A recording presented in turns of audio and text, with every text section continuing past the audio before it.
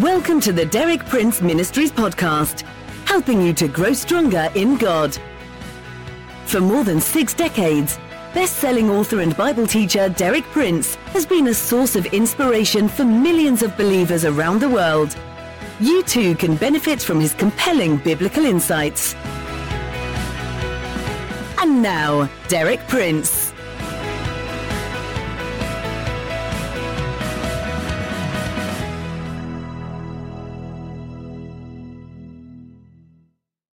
In my 2 previous talks this week, I gave a brief overview of the historical background of Thanksgiving, and I also shared with you some of the reasons why I personally am grateful to the United States. Today, and for the rest of this week, I'm going to share with you ways in which all of us, as Christians, can show our gratitude for the United States of America. It's not enough just to have one day in each year in which we eat and enjoy ourselves. That's not the real spirit of Thanksgiving. If we are truly thankful, we need to do something practical about it, something which doesn't merely last for one day out of each year. With this in mind, I'm going to share with you some important practical ways in which we can show our gratitude to the United States. The first way that I'm going to speak about today is to pray for our nation, and particularly to pray for our governmental leaders, both national and in the local scene. There's one passage of Scripture the Lord has impressed upon me, and particularly so when I first came to the United States in 1963. The passage is the first epistle of Timothy, chapter 2, verses 1 through 4. And I want to share those verses and their lesson again with all of you today. Paul writes this: I urge then, first of all, that requests, prayers, intercession, and thanksgiving be made for everyone, for kings and all those in authority, that we may live peaceful and quiet lives in all godliness and holiness. This is good and pleases God our Savior, who wants all men to be saved and to come to the knowledge of the truth. Paul is writing about the conduct of a Christian church. That's the theme of the first epistle to Timothy. And here at the opening of the 2nd chapter, he comes to the first responsibility and obligation of Christians meeting regularly in public assembly. And that is, in one word, prayer. Paul speaks about various forms of prayer. He speaks about requests, prayers or petitions, intercession, and thanksgiving.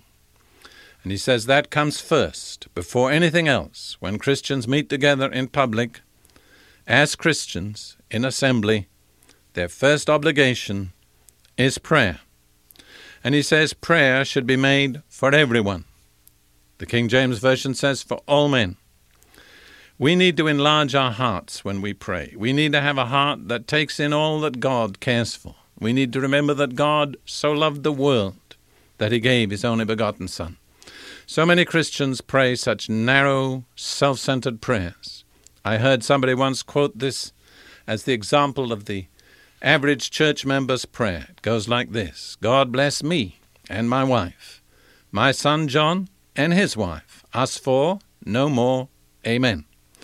Well, that's not what Paul is speaking about. He says intercession, thanksgiving should be made for all men, for everyone. Then he goes on to specify one particular group. He says for kings and for all those in authority. We can just say there, government, leadership.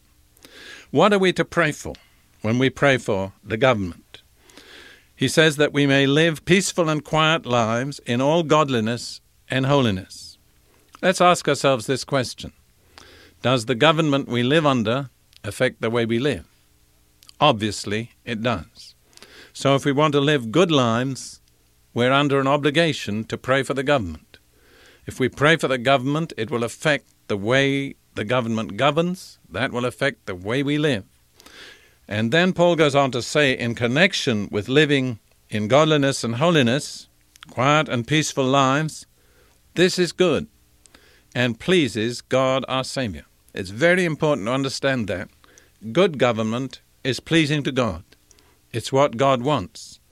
But God, in a sense, challenges us as His believing people and says, I want good government, but I want you to pray for the government, that it may govern aright. I'm not going to do it automatically. You have a responsibility in your nation. You are the ones who should show the way. You are the ones who should be the first to pray for your leaders. And then, in the next verse, Paul gives one great basic reason why God likes good government. It says that God wants all men to be saved and to come to a knowledge of the truth. So God wants the message of the truth of the gospel proclaimed to all men. This is very clear from many, many scriptures. We are under an obligation to do that. In that connection, we need to ask ourselves, which makes it easier to proclaim the message of the gospel? Good government or bad government? I think any thinking person would answer good government in many different ways, which I do not have time to analyze. So God wants all men to hear the truth of the gospel. He wants the kind of governmental situation which will make that possible, which is good government. That's His will. But He wants us, as His believing, committed people, to pray for good government.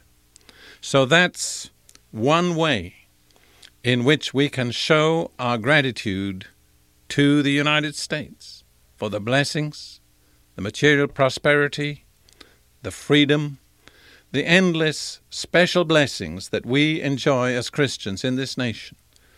Let's enjoy the blessings, but let's remember they place an obligation upon us.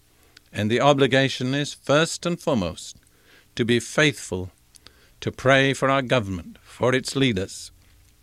When I first came to the United States in 1963, God laid this on my heart, and for some time I struggled against it because I wasn't an American citizen at that time. But God just impressed upon me I was to preach this message. And I would ask people in quite large congregations, how many of you have prayed intelligently and seriously for your president or your government this week? And the response was usually about 2% out of a big congregation. And I saw how terribly delinquent American Christians have been so many times in this respect. I want to thank God that today there's a great change. A new sense of obligation and responsibility has come upon multitudes of God's people. And we see that one of our duties toward our nation and its government is to be faithful and regular and fervent in our prayers for them. So let's rededicate ourselves to that at this time of Thanksgiving. I want to affirm as I continue today that praying for the government is no mere abstract theory for me. I have proved it in Christian living that praying for the government pays results. I have seen many national and international situations dramatically changed for the better when God's people seriously prayed about them. In the book, Shaping History Through Prayer and Fasting, I share a number of examples from my own experience and observation in which the course of history was changed by intelligent, believing prayer on the part of God's people. I cannot go into them in detail, but I'll just mention briefly. The critical battle of Alamein in North Africa was changed and won because of prayer. The birth of the State of Israel came about in a large measure through prayer, and I was there to watch it. Many major political developments in Africa have come about through prayer. New nations have been born and shaped through the prayers of God's people. So let's bear in mind that it pays to pray believingly, to pray with scriptural basis and emphasis for our government. Let's make a determination this Thanksgiving season that for this year that lies ahead from Thanksgiving onwards, we will try to be faithful in praying for our nation and for its government, that this will be one way we'll express to God our gratitude for the blessings that we enjoy. I'm going to ask you to pray with me right now as I close. Father, we come to you now as your believing people on the basis of your word, which says that we are to pray for those in authority and that you want good government. And so we bless you and thank you for those in authority over us right at this season. We ask you to guide, to direct, and to overrule in their counsels and decisions in such a way that the course of government will be expression of your highest will for our nation. In Jesus' name, Amen.